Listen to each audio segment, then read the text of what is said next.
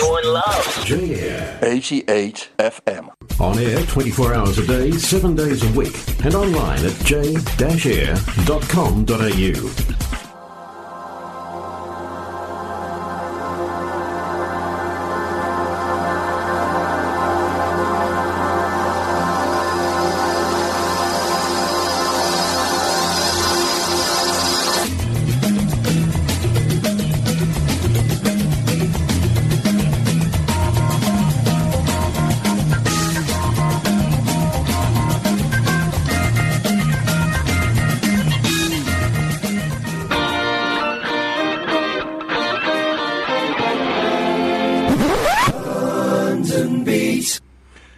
Greetings, dear listeners. We certainly live in tumultuous times. This is Warren Wills for this week's edition on 88 FM JR, the London Beat. We're bookending the show because we had so much fantastic and thunderous and popular effusive enthusiasm for last week's show. We're going to do a slight replay. And there's been a few life-changing events going on. More about that later. Sit back, enjoy the show. You are, of course, listening to this week's edition of the London Beat. London Beat. Greetings, dear listeners, and a huge warm welcome to this week's edition of the London Beat. We have hit June, which means it's winter over here, it's summer over in the UK. Are they aware of it? Yes, it's not too bad over there. It's seasonally quite good. In fact, it's Warren Wills coming to you 9am on 88 FM JR with the London Beat on this fine Sunday morning. And in fact, I was reminded in the nicest possible way why we do the arts, and what it is about the arts that actually unites in a world that is so divisive at the moment. Can people only count to two? And they're only two. I mean, it's interesting. You look at the Knesset in Israel. For goodness' sake, how many parties are there? It's like, what do they say? You put 4 Jews in a room, you get 8 opinions. It feels like that in Israel. First of all, I'm not trying to justify for 1 minute the current Netanyahu government's policies, particularly toward the Palestinians, both in the West Bank and Gaza. However, what I'm trying to say is that there is a myriad of opinion. And yet in so many countries, it's black and white. And I can't get over the fact that a country with 350 million people, I'm talking about America, you can only count to 2. There's no shades of grey. You have to, and when you subscribe to one party, you've got to subscribe to the whole lot. You know, you can't support, pro-life, but be against guns, but be this. I mean, anyway, I find it ludicrous. I find the whole thing so divisive. But I was reminded in the nicest possible way this week how good it is to be involved in the arts. And we had a fantastic, beautiful visitor who came over from Sumatra, Indonesia, a lovely lady by the name of Vanni Vabiola. And like Warren Wills, a rather unusual piece of alliteration that serves the end of the alphabet. This lady is a religious Muslim from a small place near Sumatra, as humble as you would like. And it was fantastic to actually share in a Friday night meal where half the time we were having a Jewish Kiddush, and the other half that we were celebrating Islam. And it was a halal, it was kosher, it was great. And there's plenty of people who had no religion. And we did a rehearsal together on the Sunday. We did a performance. It was a peace concert that happened on the Tuesday night. And Vanni is someone who clearly draws a considerable audience. She has half a billion viewing figures online, and she has personal subscribers of 2 million to her YouTube channel. And a rather unusual voice, an incredibly open, progressive, wonderful lady who supports all the ethos and ideals that we do. And we did an event, and in the event, it was great to see we had a very strong Chinese contingent. We had a strong representation of blind, of children, making it totally intergenerational. It was totally multi-faith. It was totally multicultural, as borne out by the number of Australians, Indonesians, Chinese, and not just multicultural, as you say, oh, listen, you've got 5 different people from 5 different countries, but actually to actually bring a myriad, a diversity of that culture onto the stage. So you have piano, which is primarily a Western instrument, with a violin, primarily a Western instrument, playing alongside a Chinese flute and an eru, which are both traditional Chinese instruments. I mean, this is what I'm saying. It's great fun. It really was, and it was interesting as well because that demographic that was shared on the stage was certainly mirrored by the audience. We certainly thank the Indonesian Consul General and his staff from the Indonesian Consulate in Melbourne for coming out and supporting the event, and they were fantastic. It was great to see our friend who is head of the Arab Australia Chamber of Commerce there supporting the event. He was fantastic, as well as all the heads of the Blind Sports and Arts Victoria, Morris & Co, and more than welcome, as well as a number of people with a profound disability who were there with mobility problems and so on. A number of people who are Jewish, a number of people who are Christian, a number of people who are of no particular persuasion at all. It was great having kid dancers there. Fantastic work from the choreographer, Sephra Burston. It was fabulous. It was great having the fabulous, sizzling and wonderful Sarah McLean in her fine aplomb, strutting her stuff, doing Heroes and God Bless the Child. It was great. We had the alumni, donkey alumni from Shanghai dancers, who were fabulous, bedecked in the most fantastic outfits and parasols, and with a lady playing a guqin, which is kind of like a strange-looking pedal steel guitar. Nonetheless, it was all fostered under a harmonious environment. It was a fantastic event. Vanny herself was sensational. I thoroughly enjoyed it.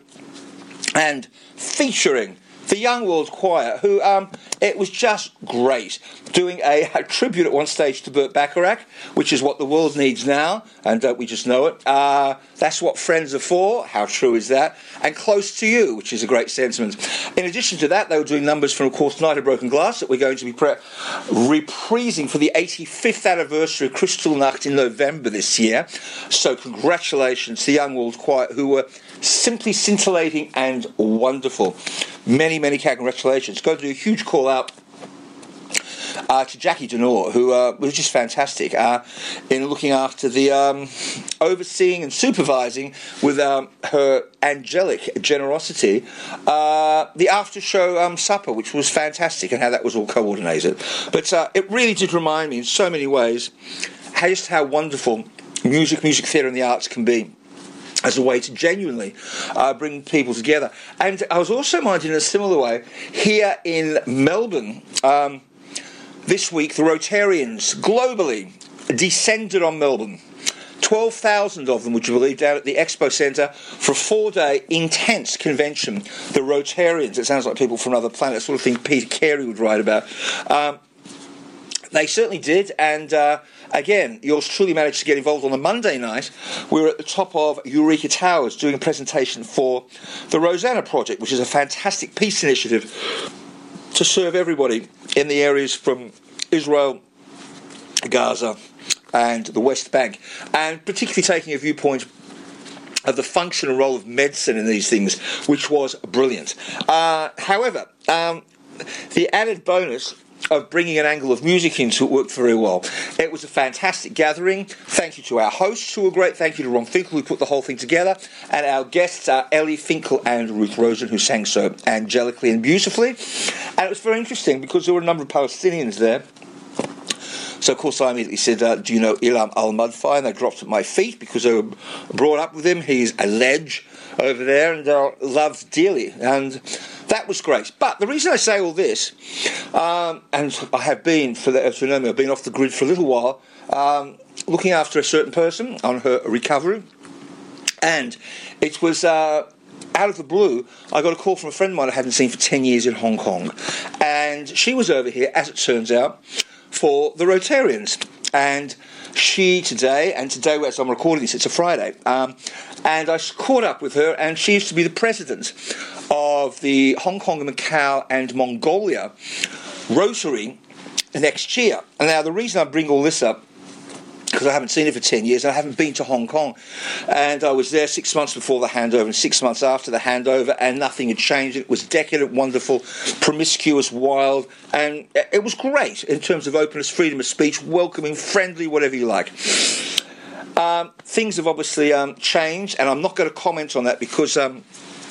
the reason I won't, because I have too many Chinese friends and too much going on with China, and I'm not going to throw 1.3 billion people under the bus when there are so many creative, talented, wonderful, generous, kind Chinese folks. So she was of the opinion, which I think is great, that the peace concert that we did on Tuesday to take across there next year, along with the masterclasses, interesting enough, which I did about 10 years ago at the Hong Kong Academy of Performing Arts and at the Hong Kong Fringe, with artistic director Benny Chia, who sadly last year retired. And in addition to that, we are looking to do next year a particular piece of music theatre, cementing and forging a fantastic relationship between Australians, Chinese, Muslims, Jews, Arabs, Indonesians, etc., focusing on a particular Chinese story and looking to do this with the support of the Chinese Museum here, led by Mark Wang, CEO. What I find interesting about all this is there are so many opportunities in the same way that we're doing Night of Broken Glass in November, which tells the most remarkable and unlikely tale of the forever united relationship that Angela Merkel has forged into history between the Jewish people in Germany under Kristallnacht in 1938 and what they endured, and William Cooper and the Aboriginal Advancement League here also in 1938. And, as I say, it's been forever immortalised. And to focus and look for a story in China as well. However, my friend Felicia is of the same opinion, that looking after the amount of Rotarians in Hong Kong and Mongolia and Macau next year, that it is prime to do a similar project that we're aiming to do here to take it across there. A huge thank you to call out, first of all, JB Jordan Brown, doing the heavy lifting, has been dealing with some of his own baggage and sorting it out in the nicest possible way with his family in Italy, back on, terra firma in Blighty, UK, in England with family. Doesn't stop this man. He is a one-man force of nature, a tour de force, as a composer, as a producer, as a bassist, and all the rest of it. Fantastic, can't wait to see him in the summer. Let's hope the fate doesn't intervene and we get across to London. So a huge call out to him and to Adrian Silas, doing some amazing work, always does. Let's hope we can refloat Genesis to Broadway. Now we have so many more contacts the older we are. We have so many more connections in the world, which will be fantastic if possible to do something there. So a huge call out to Adrian. John Farndon, JF John Farndon, a man with a literary background, a man, one of the most published living authors. I think the only other person that comes close is that man, the Mr. L. Ron Hubbard, who certainly didn't write as diverse a wide repertoire as Mr. Farndon certainly has inhabited over a writing career spanning more than 40 years. And I think you'll find that L. Ron Hubbard, as a writer, wasn't necessarily, in terms of literary terms, the greatest writer in the world, and also really was a purveyor of fiction, whereas I think we'll find that Mr. J.F. John Farndon actually serves in the real world some incredibly productive, useful works at the moment. Is doing so much incredible work about protecting, looking after, promoting, publicising and championing the oppressed community, artistic community in Belarus, in Russia, and of course the whole writers thing going on in Ukraine, and West, which is about English-speaking theatre across the world, and certainly an incredible programme to be working on. So many of our other friends are doing fantastic work over in England, including Miss Janie Dean, who is over at the National Theatre in a piece about Richard Burton, would you believe, that is currently on at the moment. I see Susie McKenna is directing a piece over at the Kilner Theatre. It's called Elsian Flow, which tells the tale, a lesbian tale. It seems rather appropriate. I'm glad they're doing it in London, because I imagine in plenty of places, if Uganda is anything to go by, you probably go to jail for 25 years for even mentioning that you were in a play like that. And in fact, Florida, you might end up going to jail for mentioning you were in a play like that. Anyway, it's another story. But a huge call out to all our friends. Yes, looking forward to this week's programme. And just a reminder, we can all get on. We don't need division, and we can use music to bring us all together, music and the arts.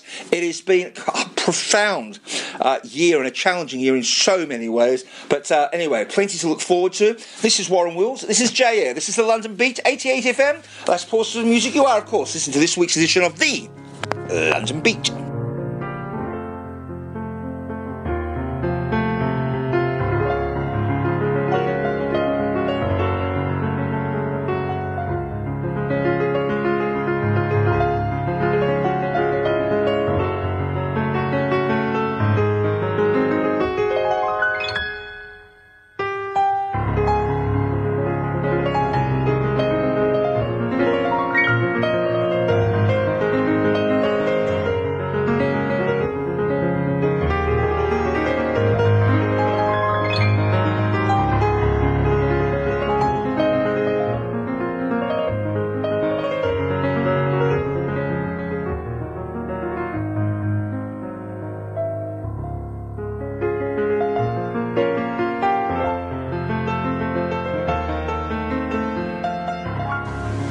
Yes, and a huge warm welcome back to all our listeners for this week's edition of the London Beat 88 FM J Air Sunday morning, 9 a.m. Melbourne midnight, Sunday morning, just the crowning glory, the jewel in the crown, the coronation, Prince Charlie, King Charlie, the new king in town. What I was trying to say before, actually, I was going to say it would be somewhat churlish or skittish of me. Churlish is a better word. To completely undo the entire legacy of Barry Humphries based on perhaps some ill-advised comment, perhaps they're intentional comments, like a lot of the Dame Edna stuff, intentionally said in order to provoke and inspire controversy. Who knows? However, onward, says I. I mentioned about the chess thing before, which happened in Kazakhstan, and yes, and we had a Chinese chess champion, Ding Liren, first time we've had a Chinese chess champion. It's a far cry from the explosive USSR, Soviet Union days, when Boris Spassky played Bobby Fischer. They were amazing, what used to go on. It was quite incredible. We had a television series about it, but it's never really fully captured the public's imagination. Ricky Ponting, IPL, Indian Premier League. Well, some Australians, Cameron Green coming of age, Marcus Stoinis, some of them doing amazingly well. Some of them, David Warner, well past their sell-by date, and poor old Ricky Ponting, who must be a ruthless taskmaster, is no doubt getting rather pissed off about suffering such a huge indignity about coming last. But there you go. In the meanwhile, over in UK, in the UK, what a turnaround for Wrexham. Wrexham, for those who don't know, is in Wales, and I have been to Wrexham. It is an unnoticeable little place in like Rhyl. You have these little places in Wales, and in Wales a lot of people speak like that. Oh yes, boy, a lot of people of the Welsh, they have a very singy-song way of talking. But anyway, you'll find that Ryan Reynolds and McElhenney reportedly paid around £2 million, $2.5 million for the non-league club. And they won. They've shot themselves in glory, had a massive celebration in Wrexham. Will be loved forever and ever, and they've got them into the upper echelons now, into the main league. Not into the Premier League yet, but certainly into the top divisions. There's 4 divisions over there, and they are in. Alan Kogosowski's got a concert coming up of Beethoven sonatas, the Moonlight, the Appassionata, and so on. It is the 28th, I believe, of May. Watch this space, we'll give you some more words. I was talking about before, they were talking about the explosion, and it's an exponential explosion regarding AI, artificial intelligence, as a result of various apps that have come out, and the way it's becoming closer to be a self-fulfilling prophecy, like it was in Terminator, the Arnold Schwarzenegger thing with GPT and Bard and others, and reminded me a lot of Stepford Wives in a way, which was the Ira Levine, who was an extraordinary writer. I Kissed Before Dying, Rosemary's Baby, This Perfect Day, The Boys from Brazil, born August 29, New York, died 2007, awards numerous. But anyway, Stepford Wives, it's interesting.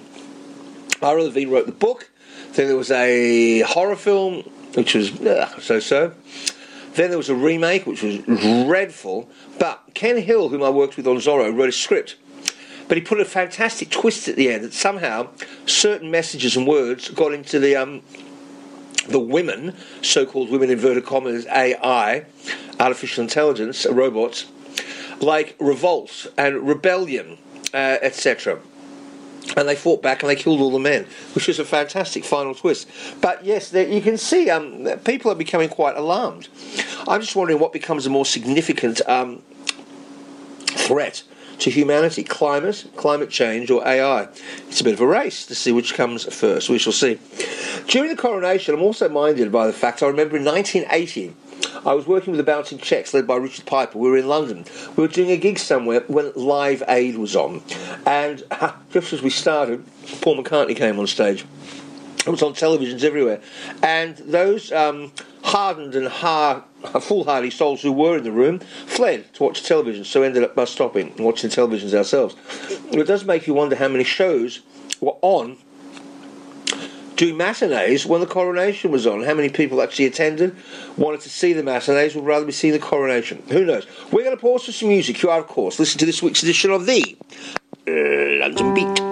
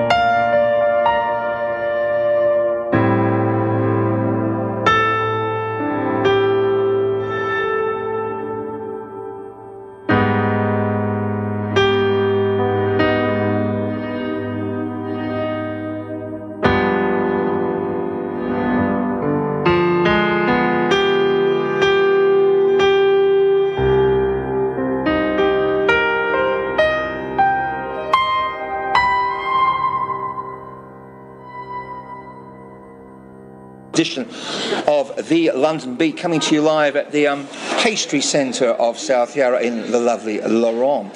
Sitting opposite me is a man who's wearing somewhat of a frown, somewhat disturbingly, returning from the freezing climes of the UK back to sunny Melbourne. Welcome back to the show, the choir master of Trinity Choir at Melbourne University, Mr. Christopher Watson. Chris, welcome back to the show. Thank you, thanks. Now, there is a reason you are wearing a rather long face, and it's not genetic, so do share. It's the state of the public support of the arts. It's just a hit. There's been a slap in the face.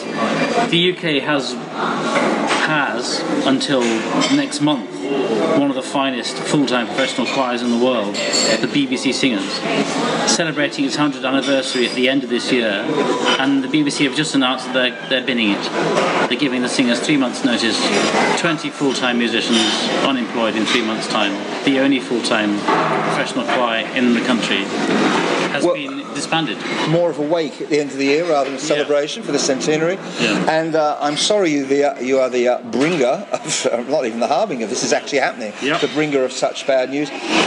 Is it just singers who are receiving the chop? There are 18 full-time singers plus 2 directors, managers. Right. And then on top of that, the BBC orchestras are losing 20-30% of their members. They've decided they want to increase their offering to freelance musicians. Right. In other words, they can't be bothered to pay pensions and job protection. Correct. You know, they dress these things up as a good thing, and it's just cynical money saving. And they could save all the money they wanted if they just sacked Gary Lineker, you know, who's already a multi-millionaire and correct. Talks about football. But this shouldn't come as a surprise, because what we did learn during the lockdown worldwide, we learnt, certainly in Australia, that musicians are the bottom of the barrel, they are the scum.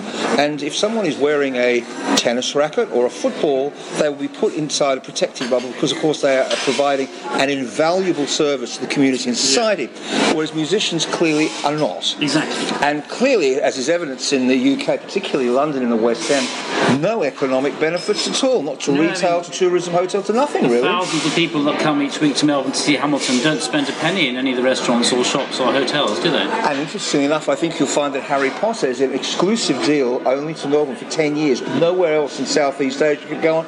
But I guess they don't spend any money either, do they? Well, it's very, very short-sighted. Well, what an appalling state of affairs. And we were just commenting on the fact that it used to be that being an arts minister was quite a full-time portfolio.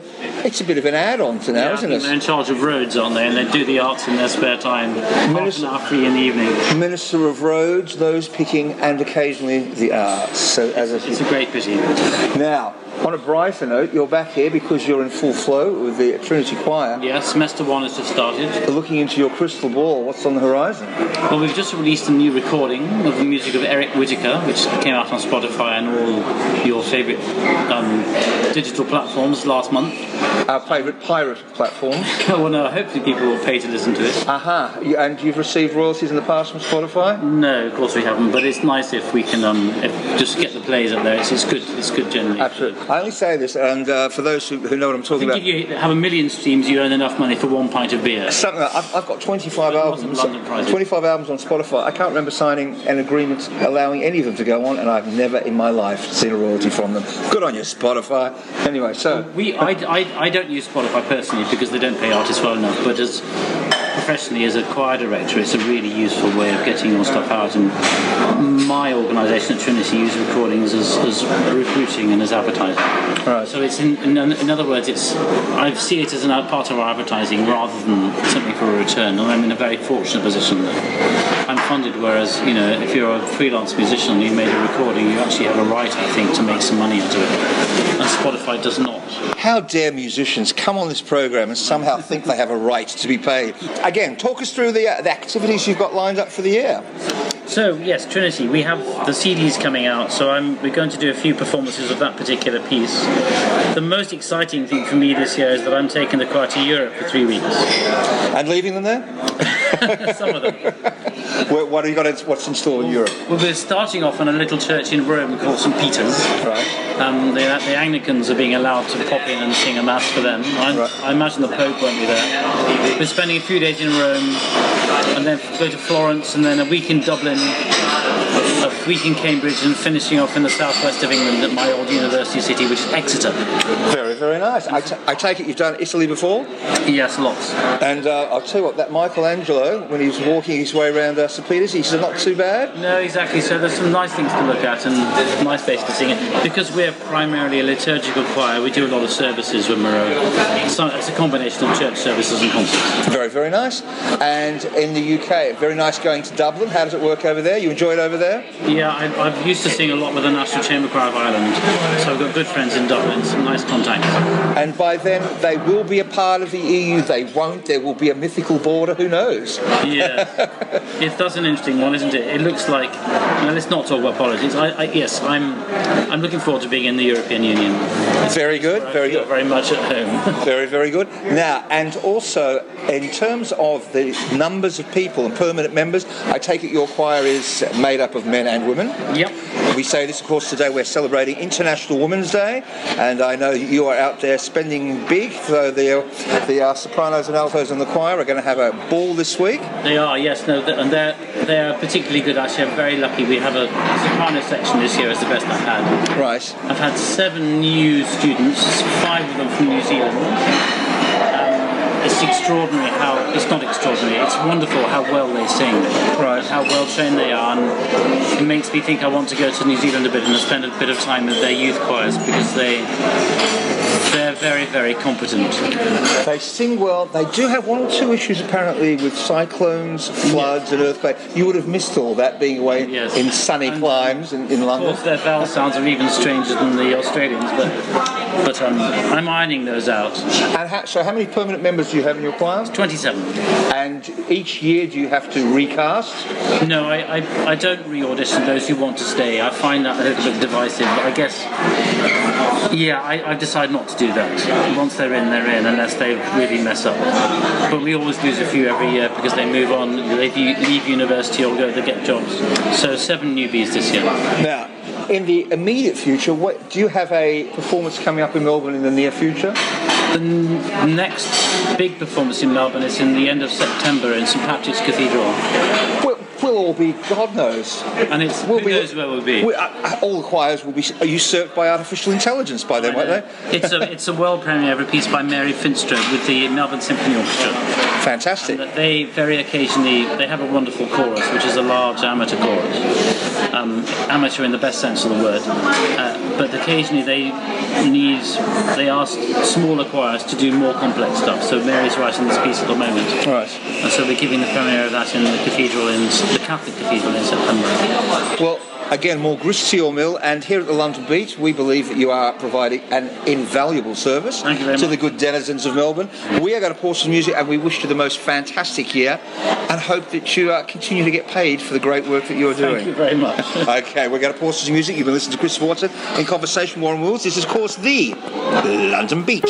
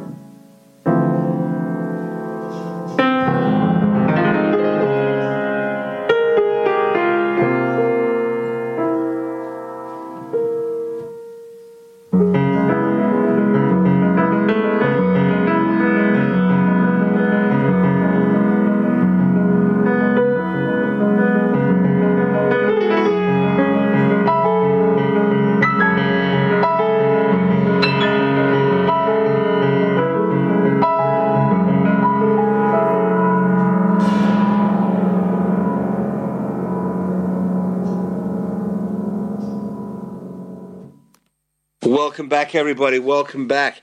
Music, mayhem, gratitude, entertainment, culture. It's all here, and with supposed time changes that bring us a little bit closer, 2 hours closer, if it happens in synchronicity, with Europe to 9 hours from London at Warren Wills 88 FM, London Beat J Air, Sunday morning at 9 a.m. show. Now, we are here, of course, to celebrate culture. One of the great gifts that God created was the art of writing, one of the finest exponents of perception, insight, prose, all the rest of it is a Mr. Frank Howsam, a man with whom I had the great pleasure of working on Genesis to Broadway. Chopper, the musical, which, don't ask me, it's coming. Let's talk about it later. And it's going to be big, given this new, brave new world that we live in. Two guys and their songs. Elvis, for goodness sake, if you can't sell Elvis, you can't sell anything, can you? Now, being a bit of a fan of the aforementioned eponymous writer himself, Mr. Frank Howsam, I was thrilled to receive such an insightful, it's like a short story, a novella, an essay almost. It's called Sherlock's Final Hours. I'm going to read it to you, and for those who are regular listeners to our show, I say good on you, good taste you have, folks. And no, but I'm a huge fan, you'll know every now and again. We do The Raven, Edgar Allan Poe, and particularly Christopher Lee reading it, because it's just exciting. Now, I don't possess vocal cords with the same mellifluous mastery as the great Christopher Lee, but however, let's have a listen to Sherlock's Final Hours. Please listen to this story. It is amazing. Brilliantly written by the wonderful Mr. Frank Howsam. Sherlock's Final Hours. It seemed like the perfect time. The sun had almost slipped from sight, and the light was the thin thread between day and night. Holmes sat at his window and watched the approaching darkness with a morbid fascination. These days, he had time to do such things. The great detective was no more, because the great cases were no more. The only offers that came through his doorways nowadays only insulted his intelligence and belittled his talent. He missed his genius nemesis Moriarty. There was no one to measure himself against anymore. By finally defeating him, the great Sherlock Holmes had signed his own death certificate. Like the greatest of duellists, they lived to outpoint each other, tingling with the excitement that the first one to flinch would be dead. They had given each other life, felt at its highest ecstasy. Everything after was a series of small deaths. Now Holmes was battling that most insidious villain of all, old age. When it attacks on all fronts, he'd remarked on occasion.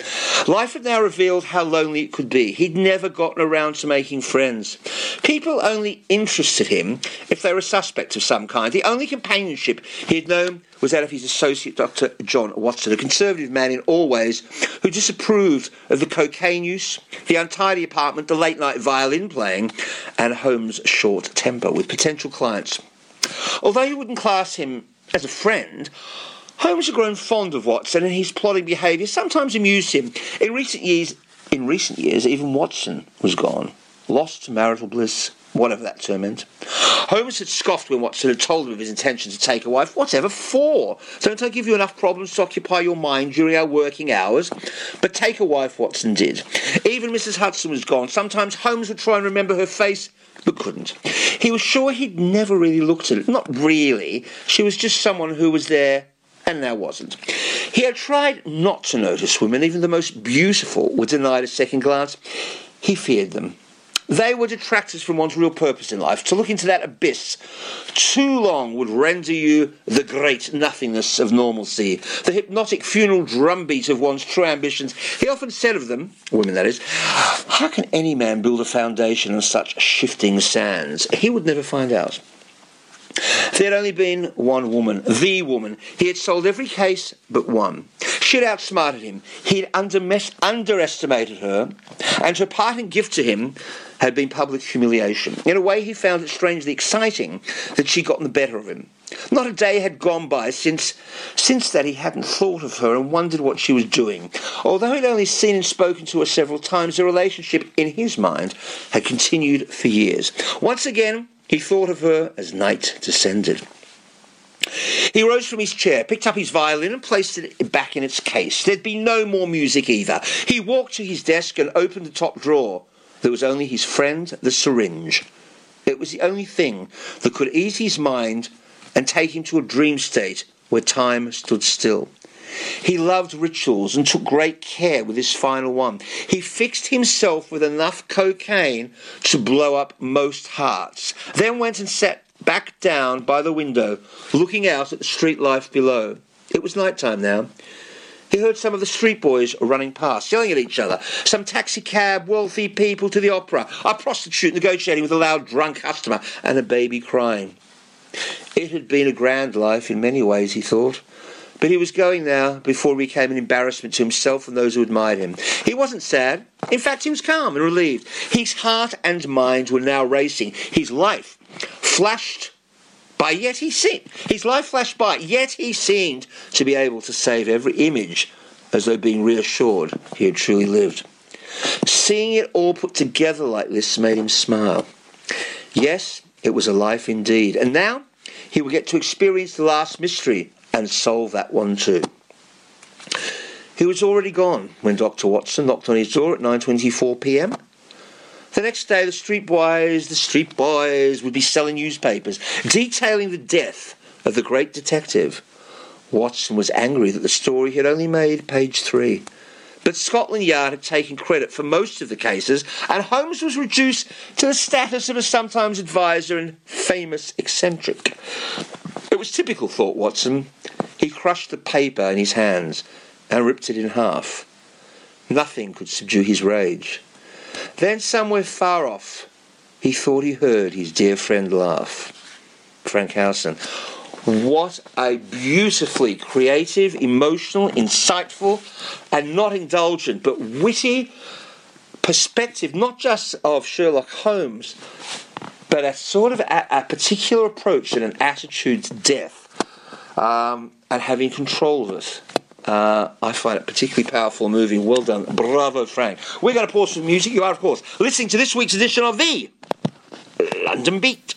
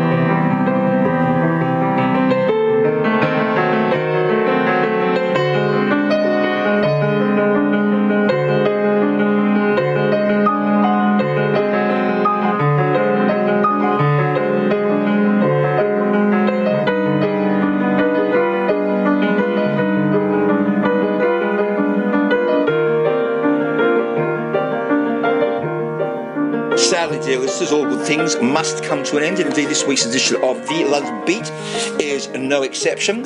Over in London, at St John's Wood, NW8 at Lord's Cricket Ground in England are currently playing Ireland, would you believe, in the cricket, and nobody cares. There is a World Championship going on where Australia plays India in the cricket, and no one will care. But you just wait till the Ashes. Once the Ashes come alight and sizzle with Bazball, as they call it, and all the rest of it, it will be on for young and old. For those people who are heading across to London for the summer, have a great time. Make sure you go to the Shard and the Barbican area. Go to St James and St Martin churches whilst you are in the centre of town in Piccadilly. Go to Greenwich. It's fabulous. Go to the Shard.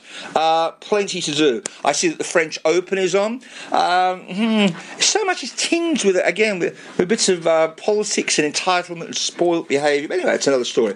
A huge call out to our dear friend Sharon D. Clark. Currently has Resilience on in New York. And why not? What a career. And what a talent. A huge call out to our dear friend Ilham Al-Madfai, who's over there. I noticed that when yours truly was working in Amman, became an honorary Jordanian, that the Crown Prince of Jordan, who was there to receive me, got married this week in a rather splendid, from what I understand, marital event. So good luck to all of them. We are going to end today by saying, I noticed that John McLaughlin is touring here, there and everywhere. The man is approaching 80. So good for him. I see that Tina Turner, how sad, is lighting up heaven with her raunchy, incredibly energetic style. Succession has finally come to an end. Isn't it funny how we got so fond of people with such appalling personalities? And it says so much about drama and theatre. Nice kind of comes across as boring. We always said that in pantomime, that if you're playing some deliciously wicked villain, there's so many more opportunities to engage an audience in your acting skills than if you're playing just a sad, nice character. Nonetheless, we look forward to the privilege and the pleasure of your company same time next week. This is Warren Wills wishing you all a very safe, inspired, united, happy farewell for this week's edition of the London Beat.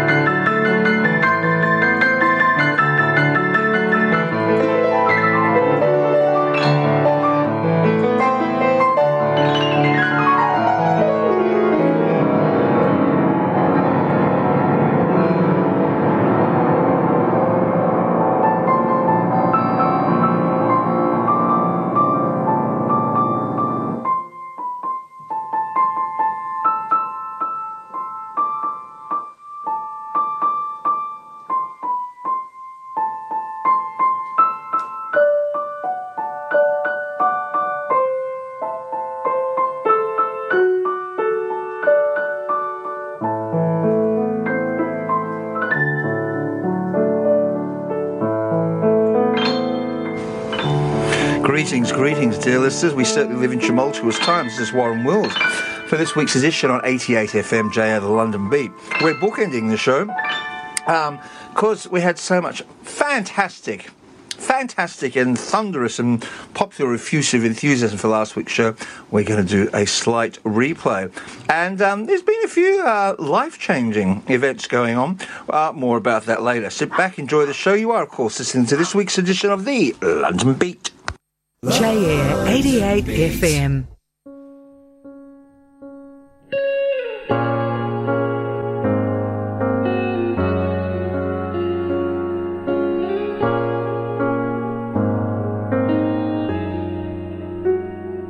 החיים אומרים צפונה, אתה פה ואתה אינך, החיוך שלך והשמחה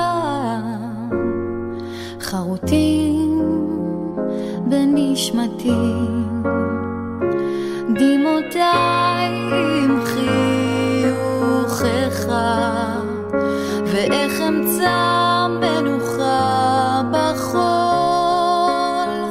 רק שקט דק חונק באוויר, זיכרונך משכיח הכל, הניגון שלך מתנגן בליבי לטרף עובר בירעד, ידיך עכשיו מחזקות את שלי, ובנועם אישרת.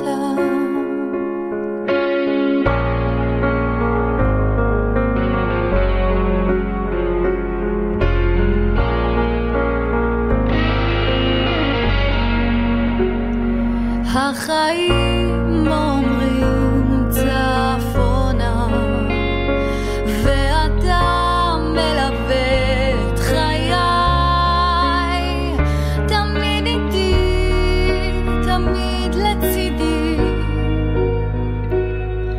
הניגון שלך מתנגן בי עכשיו, הניגון שלך מתנגן בליבי לטרף עובר בירעד,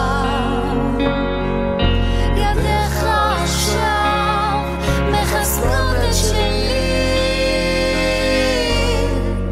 ונועם אישרת. החיוך שלך ואהבתך מובילים את יומי, החיים תמיד אומרים צפונה אמרת, ואתה מלווה את חיי צפונה, תמיד איתי, תמיד לצידי, הניגון שלך מתנגן בתוך ליבי, הדמעות שלי עם החיוך שלך, החיוך שלי עם הניגון שלך שמתנגן בתוך ליבי, נועם נולדת, נועם חיית, נועם פיזרת סביבך, ובנועם הכתבת. הניגון שלך מתנגן בליבי לטרף עובר בירעד, בנועם תמיד תפרוט על ליבי, החיים תמיד אומרים צפונה.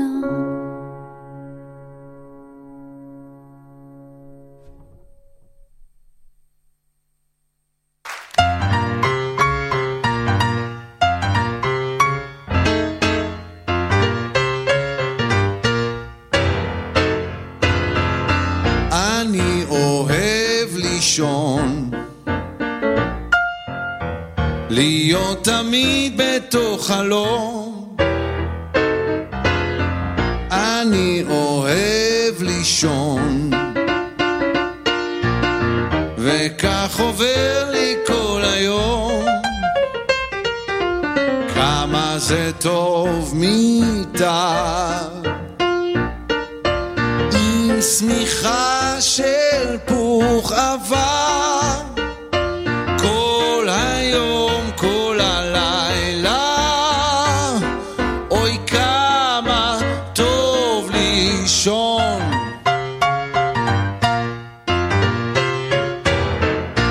אני אוהב לישון, תמיד בתוך חלום אני מוכרח לישון וכך עובר לי כל היום פעם הייתי קם להציץ על העולם שום דבר לא הבנתי J-Air 88 FM. J-Air is committed to diversity and inclusiveness for the Jewish and broader community. j-air.com.au. Hi, this is Mark Kopolov with a reminder that you can support J-Air by joining as a member at j-air.com.au. Your membership fee of $54 a year will help J-Air maintain its commitment of bringing your community to you. Hi, this is Menashe Kaltman reminding you to tune into our program Hot Kugels. Please tune into our